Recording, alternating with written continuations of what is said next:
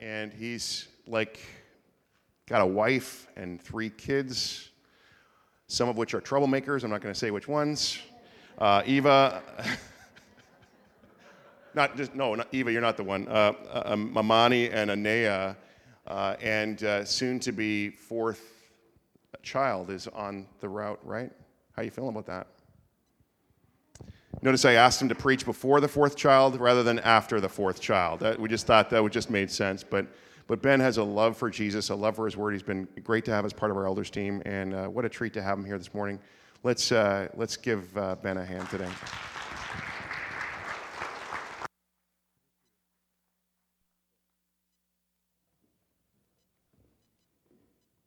Good morning. Can you hear me? All right, great. Like Derwin said, I'm one of the elders here at Hillside, and it is such a blessing to be here this morning. God's word is always good news, isn't it? Yeah. Today we're going to be looking at the Beatitudes, and I'll be reading from Matthew chapter 5. If you'd like to follow along, we have Bibles at the back. Just raise your hand and an usher will get one to you. I think the words will be on the screen as well. So Matthew chapter 5, verses 1 to 12. Now when Jesus saw the crowds, he went up on the mountainside and sat down. His disciples came to him, and he began to teach them. He said, "Blessed are the poor in spirit, for theirs is the kingdom of heaven. Blessed are those who mourn, for they will be comforted. Blessed are the meek, for they will inherit the earth. Blessed are those who hunger and thirst for righteousness, for they will be filled. Blessed are the merciful, for they will be shown mercy. Blessed are the pure in heart, for they will see God. Blessed are the peacemakers, for they will be called children of God. Blessed are those who are persecuted because of righteousness, for theirs is the kingdom of heaven. Blessed are you when people insult you, persecute you, and falsely say all kinds of evil against you because of me. Rejoice and be glad, because great is your reward in heaven.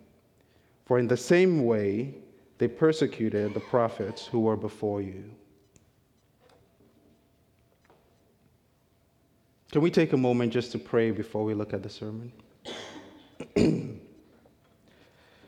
Our Father in heaven, we thank you because in your word we find everything that we need for life and for godliness.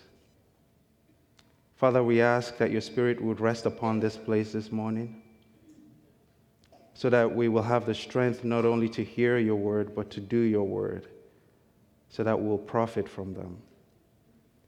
We ask this in the name of Jesus Christ. Amen. So I told my daughters that I'll be speaking this morning, and Amani, Derwin, the one Derwin was picking on, said, "Oh, great, Daddy. You should make fun of Derwin." That was the only comment I got. Nothing about what are you speaking on or anything. It was just make fun of Derwin. Get back at him for what he did to you at the elders' retreat. So I swore an oath. No, I didn't. But speaking of daughters, one of the most remarkable things about having 3 girls under the age of 10 is how much talking goes on. It's unbelievable. It really is. It really is. And the hardest part of the talking are the questions. Most of the time, I just pretend that there's another male in the house who goes by Daddy, and I just ignore almost everything they say. But every once in a while, you get a question that just causes you to stop and to think about what they're asking. And questions have the ability to do that, don't they? They enable us to see things from a completely different perspective.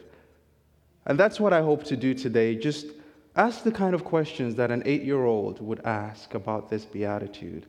Blessed are those who mourn, for they will be comforted. The first question is this: who is speaking to us? Who is it? Jesus, yes, but who is he?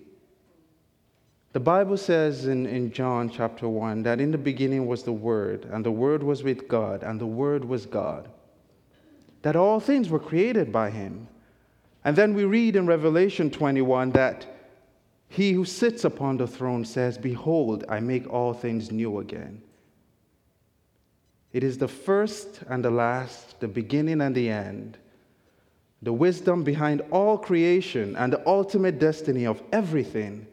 He is the one that somehow we find in the middle of history at the side of a mountain, saying, "Blessed are those who mourn, for they will be comforted." It is God himself who is talking to us.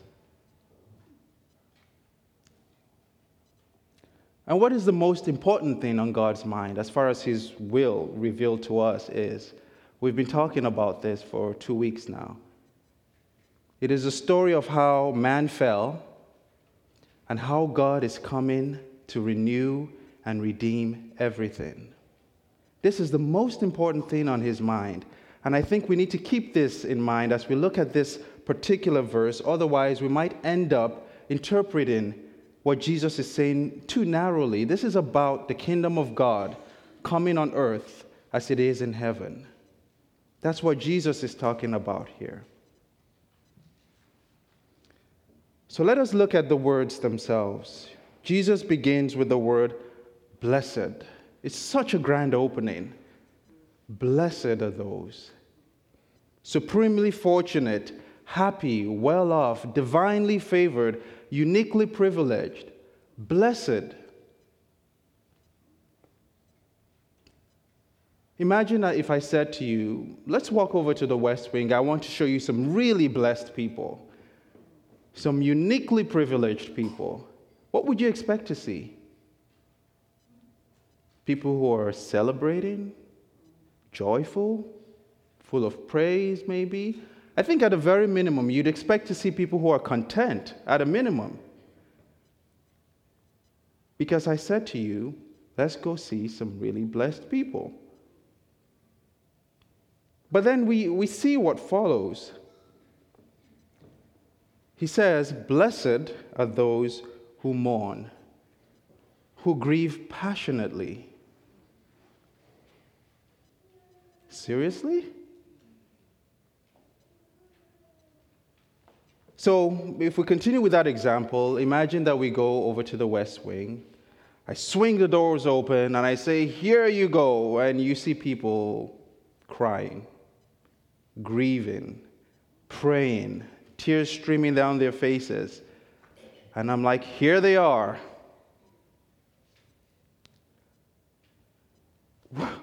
What would you think? Let's assume for a moment that you actually are not a Christian. And I'm like, come on, I'm going to show you what you have to look forward to. And I'm like, here you go. Ben, I'm sorry, I'm not that interested. Well, and I say, wait, just wait a minute. But Jesus says these guys are blessed. And you might say to me, well, what world does he live in? And that would be exactly the right question to ask. What world does he live in that he would declare people who are in a state of mourning to be blessed? He lives in the kingdom of God. And there's something upside down about that kingdom, isn't there?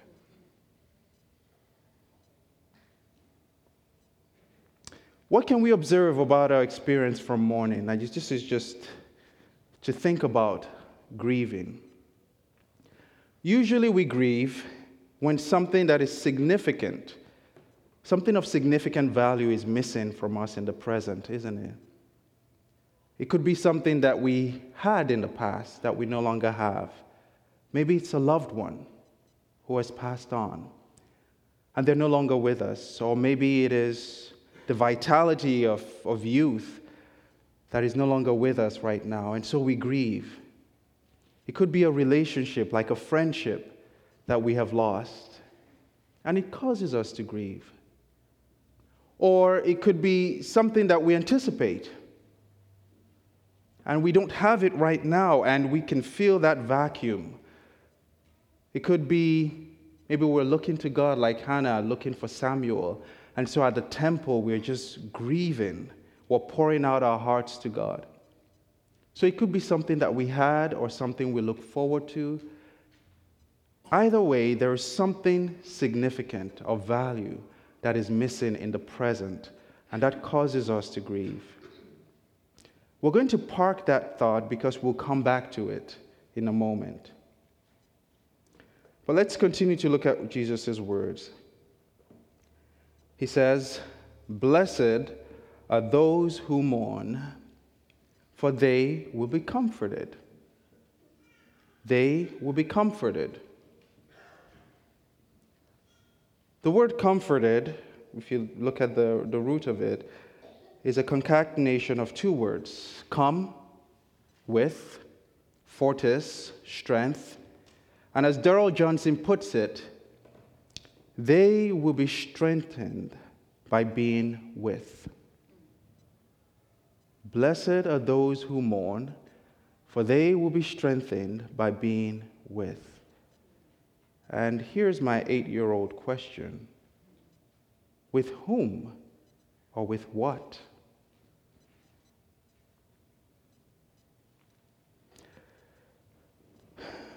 Comforted, they will be comforted. And what Jesus is talking about here, just the history of the word, is the kind of strength you feel maybe if you're playing on a sports team. And you have people sort of encouraging one another, and before you know it, everyone is on fire, and things move from there. Or like soldiers going into battle, encouraging one another. You're in the company of other people who are sort of emboldening you to move forward. And Jesus is saying that those who mourn will know that kind of strength. And as we know, comforted is a verb, and the Greek form of which is parakleo. And usually when we're comforted by something or by someone, right? Maybe it's a piece of knowledge, or maybe someone walks into our lives at that moment and we feel comforted. It doesn't appear out of thin air. And that's the comforter, that thing which brings us comfort. And that's a noun, the Greek form of which is paraclete, the one we know to be the Holy Spirit. So let us look at these words again. Blessed are those who grieve passionately, because they will know the strength that comes from being with the Holy Spirit. That is good news. What can we observe from being comforted? So usually when we're comforted, it doesn't always mean that we've received what is missing, does it? If you think about maybe someone passing, that person doesn't come back to life in order for us to receive comfort. It's not necessarily about the outcome. When we're comforted, what happens is maybe when we were grieving, the grief felt this big and we felt this small. Like it was going to completely consume us. But when we're comforted, our strength feels this big and the vacuum feels this small. Think of Jesus in Gethsemane, and the Bible says he's sweating blood, and God sends an angel to comfort him. The work still had to be done. The cross was still before him. But his strength, his ability to do that work was magnified. So comfort really is about shifting from a position of feeling like we're going to be overwhelmed and swallowed by something to a position of strength because the Holy Spirit is now with us. That thing may be resolved, or it may not. Either way, we have the strength to get through it.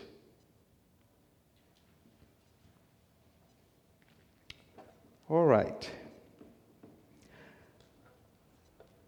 Blessed are those who mourn, for they will be comforted. Here's another 8-year-old question. Blessed are those who mourn about what? Do we just fill in the blank? About the Ferrari I don't have? I don't know. I think when we think about mourning, we think, and what comes to mind is bereavement, right? At first, it's bereavement. And it makes sense.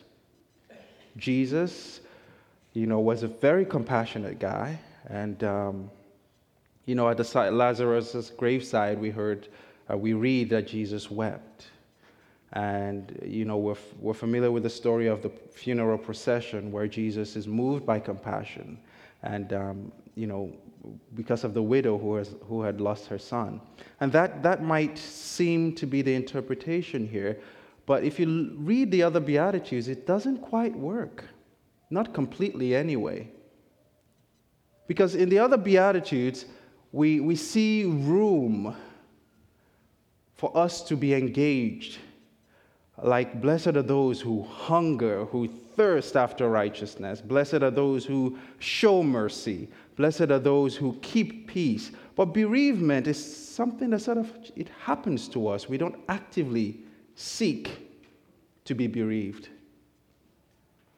So bereavement, even though it might be included, doesn't cover everything that Jesus is talking about here. There must be more to what he is saying. And I think that if we look at the promise that comes with this state of heart, it might help us to understand what Jesus is referring to here. It is the promise of the Holy Spirit himself. That's huge. That's more than bereavement. In John chapter 16, verses 8 to 10, Jesus says this about the ministry of the Holy Spirit. He says, when he comes, he will prove the world to be in the wrong about sin and righteousness and judgment. About sin, because people do not believe in me. About righteousness, because I am going to the Father where you can see me no longer. And about judgment, because the prince of this world now stands condemned. Sin, righteousness, judgment, that the comfort of the Holy Spirit pertains to these three things, other things, but Jesus calls out these three particular things. And so it gives us a clue as to what we might mourn about if the Holy Spirit is bringing comfort in these areas. So I would just like us to spend a little bit of time just looking at this.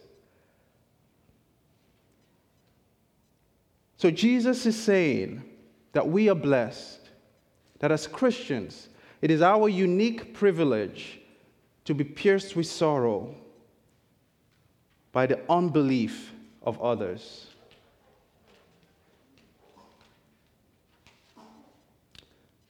Friends of friends, my wife told me this story, who are not Christians, decided to send their daughter to a Christian school. And as you would expect, she started to learn about Jesus. And she would come home with these pieces of knowledge about Christ that the parents had to deal with because they weren't really Christians. And so one day she came home and she asked her dad, "Daddy, did you know that Jesus died on the crosswalk?"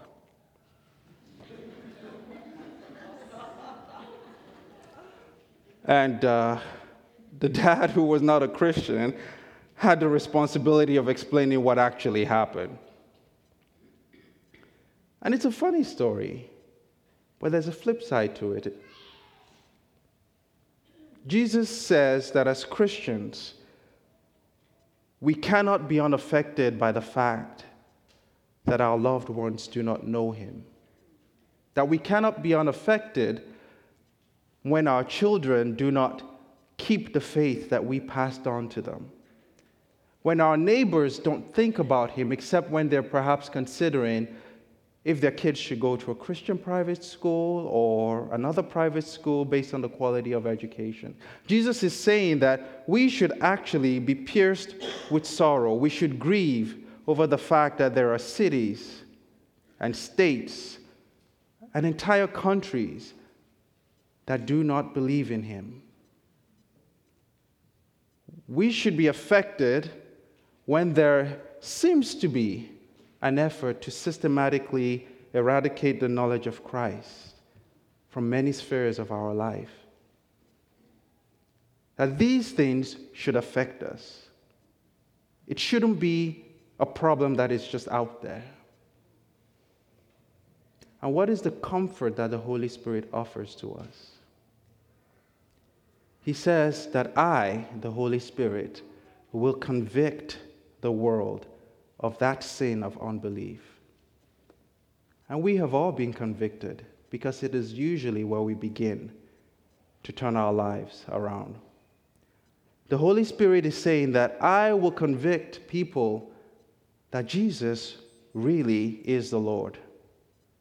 And that's comfort. If you're engaged in praying for someone you want to come to Christ, it is comfort to know that the Holy Spirit will do that work. He's also saying that we are blessed when we grieve passionately about the inadequacy of our human nature.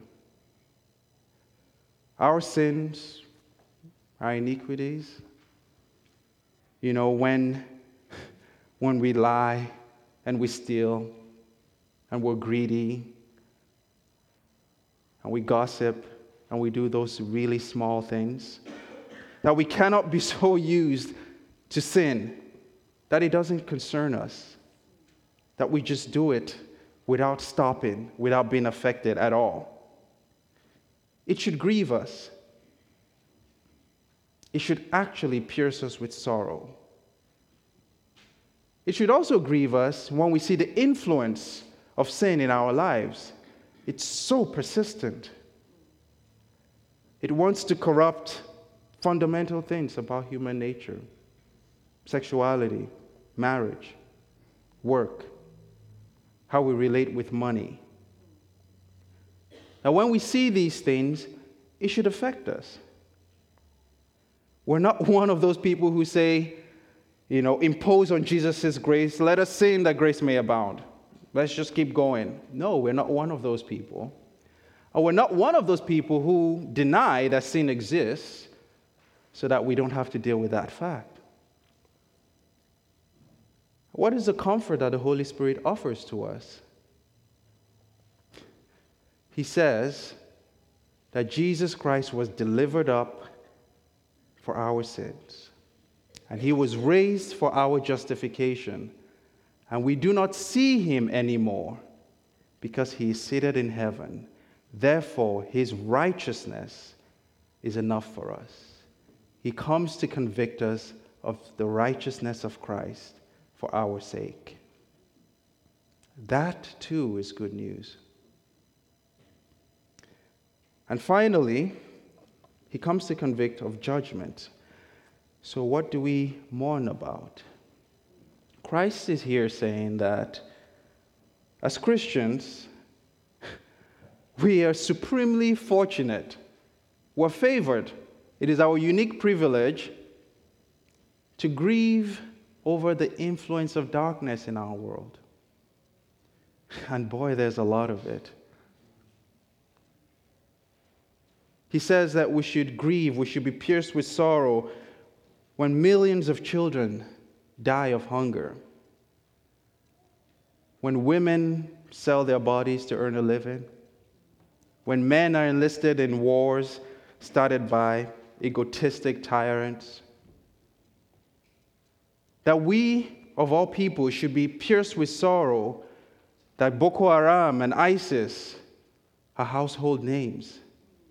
That every week we hear, or nearly every week, of mass shooters and suicide bombers. That fentanyl is sweeping through our cities, claiming lives like a plague. People dying of drugs, drug addictions, and overdose. That we cannot be unaffected when these things happen. Hurricanes and famine and typhoons claiming lives and property. Jesus wants us to open up our hearts to actually feel the pain. And what is the comfort that the Holy Spirit offers? He says, to convict the world of judgment because the prince of this world now stands condemned. What does that mean? How can that be comforting?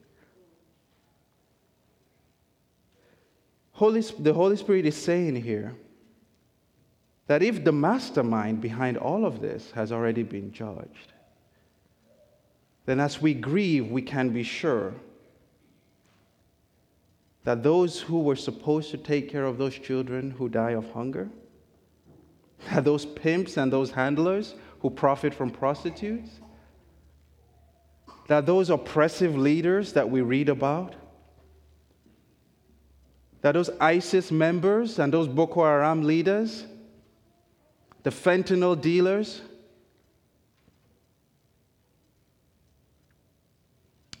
that even the evil powers behind natural disasters, that every single one of them will stand before his throne of judgment, and they will give an account of what has happened, what they have done. It seems harsh, but that is comfort, because sometimes it just seems like people keep getting away with things. John Dryden, who lived about 400 years ago, he's a poet and a playwright, and he said these words, and they continue to echo through the centuries. He said, "Virtue in distress and vice in triumph make atheists of mankind." When we see that evil just keeps getting away, that people become atheists, they stop believing in God. And in fact, reading Steve Jobs, the founder of Apple, his biography a few years ago, he actually stopped believing in God because he saw pictures of children starving. He went up to his Sunday school teacher and said, "Can God see this?" And she said, "Yes." He said, "I don't want to serve a God who can see this and doesn't do anything about it." So what Jesus is saying here is the same things that cause other people to stop believing in him, that if we'll open up our hearts to feel the pain of those things, that we will feel the strength of the Holy Spirit, and it will actually bring us closer to God. It is our unique privilege to grieve over these things.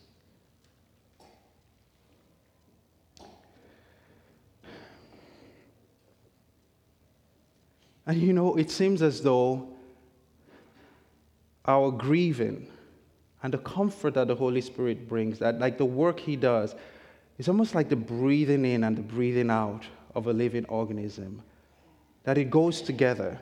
And somehow, as it happens, the kingdom of God comes closer and closer and closer. That's the sense we get as we spend time with this. This time I'll ask a 6-year-old question, not an 8-year-old. How should we mourn? Blessed are those who mourn, for they will be comforted. But how? How do we do it? Here's the story. It's a weird one. I was born in a place called Benin City in Nigeria. And Fridays are the days allocated to funerals in Benin. And on Fridays from 10 a.m. onwards, you can't get anything done. Like the streets are blocked with people dressed in black. Cars, processions everywhere, like you have to go through the back streets to get anywhere. It's crazy. They must have a really high death rate because every Friday in Benin is mayhem. And the funniest thing is that people have started, or at least when I was there, you would have people who made this their social lives. On Fridays, they had an outfit. They had outfits, black outfits. And the way you would do pub crawls, they would do funeral crawls, going from funeral to funeral to funeral. It was a social thing for them. And I think that just shows what happens with human nature. Even a sentiment, an emotion like grieving, can somehow become perverted. So how do we do it so that we don't end up like that? We take pride in how well we grieve. You grieve really well. Oh, I saw you that day. You do it so well. How do we do it? I was reading through the Bible, Nehemiah, Jeremiah, Isaiah, even Jesus, just trying to get a sense of what happens when we grieve. And found 3 themes. The first is this, that we grieve in relation with God. God is not asking us to take on something and walk away and go do it by ourselves somewhere. It seems to be that he's saying we should grieve in relation with him. It's something between the two of us. We don't exempt him from that process. When we open up our hearts to the pain, we don't exclude him from that. In Nehemiah, when he heard about the wall, this is what he said. When I heard these things, I sat down and wept. For days I mourned and fasted and prayed before the God of heaven. We do it before him. We're not trying to carry the burden by ourselves. The other thing is this. We recognize that God is righteous. He is not to blame. He really isn't. Of all the parties involved in the picture, he is the one who is righteous. To continue with Nehemiah, he says, Lord, the God of heaven, the great and awesome God, who keeps his covenant of love with those who love him and keep his commandments, we have not obeyed your commands and decrees, the laws you gave to your servant Moses. As you read the stories of people grieving in the Bible, there is always an acknowledgement of God's righteousness, that he is not the one to blame. And I think that if we're going to open up our hearts to pain, we're going to have to remember that God is not to blame. And finally, there is always an element of seeking God's grace. Again, that's relevant because sorrow is the kind of thing that with time we can make a nice outfit out of and just wear it everywhere. And so God is saying, or at least from these prayers, we see that there's always an element of grace, of seeking God. Nehemiah said, O Lord, I pray, please let your ear be attentive to the prayer of your servant. We're relating with God. We recognize his righteousness. And finally, we are always seeking good from him as we grieve. There's always, these 3 things are always present as you read through all the prayers of people who grieve in the Bible, even up to Job. It's always there.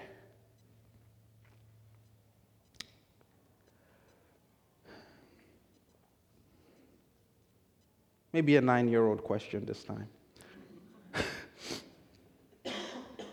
Why should we even bother with any of this?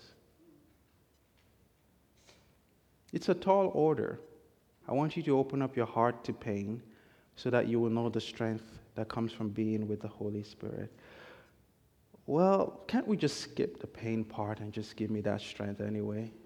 Like, if you really want me to be strong, just give me the strength and let's get on with it. Why bother at all? I'd like to propose maybe 2 things.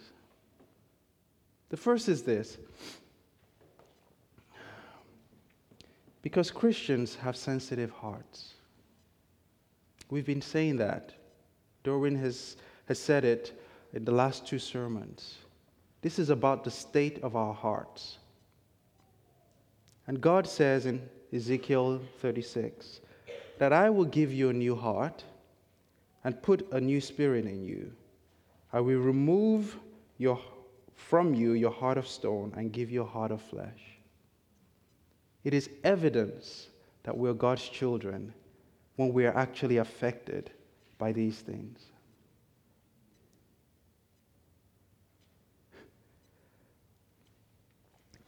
Ralph Waldo Emerson said that once our minds are stretched by an idea, they never return to their original dimensions. I'd like to say that once our hearts have been stretched by a divine ache, they never return to their original dimensions. That's what this is about. And I think some of us here know what I'm talking about, because God has placed in our hearts aches and grieves over things, over people, over cities. And our hearts have never been the same afterwards.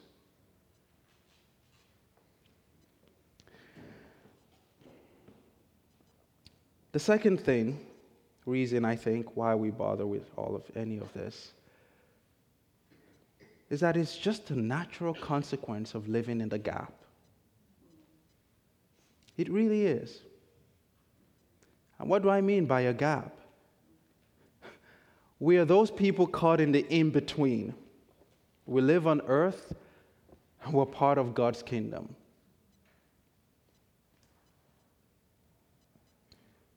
When other people see what's going on in the world, they say, oh my God, man has failed man. Everything is just going to nothing. The future is so bleak. The end is near. There's no hope. Like, we're done. This is all so terrible.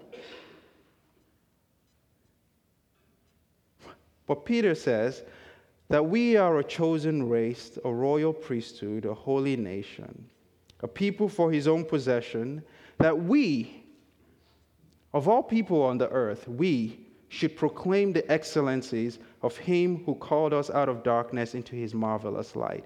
We are the ones who say, yes, it looks bad, but there's a more glorious future waiting. We don't check out. We don't step away. We don't declare that everything is hopeless. We're the ones who say, but hold on. There was once a time in the Garden of Eden when everything was not like this, and there will be a time when everything will not be like this. The Bible says that there will be a time where the knowledge of Christ covers the entire earth like the waters cover the sea.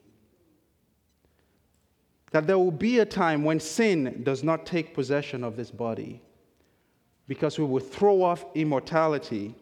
We will throw off mortality and put on immortality, what is not corruptible. The Bible says that there will be a time where the prince of this world and everything he does will not be present on this earth anymore. And so we live in the gap. We know, we have seen this vision. Christians have received this vision. And so we mourn that it is not here yet. We are the only ones with an actual basis to mourn that the kingdom of God is not yet here. Darrell Johnson says that we are God's aching visionaries. It is so appropriate. We are God's aching visionaries. And here is even better news.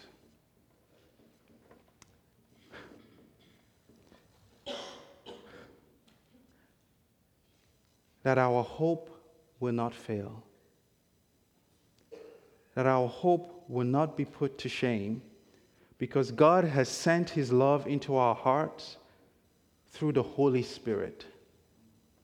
the same Spirit who comforts us, the Bible says, is also the deposit that God has made to guarantee our inheritance until the final redemption, the final renewal of all things. The Holy Spirit who comforts us in our grief is the evidence that this future that God has promised will come to pass. And so even though the vision may tarry, even though it might seem like it's taken a long time, God says, wait for it. Wait for it. It will come to pass. Again, Jesus' words, blessed are those who mourn, who open up their hearts to pain, for they will know the strength that comes from being with the Holy Spirit. And that Holy Spirit will be their guarantee that Jesus will make all things new again. And all God's people say amen.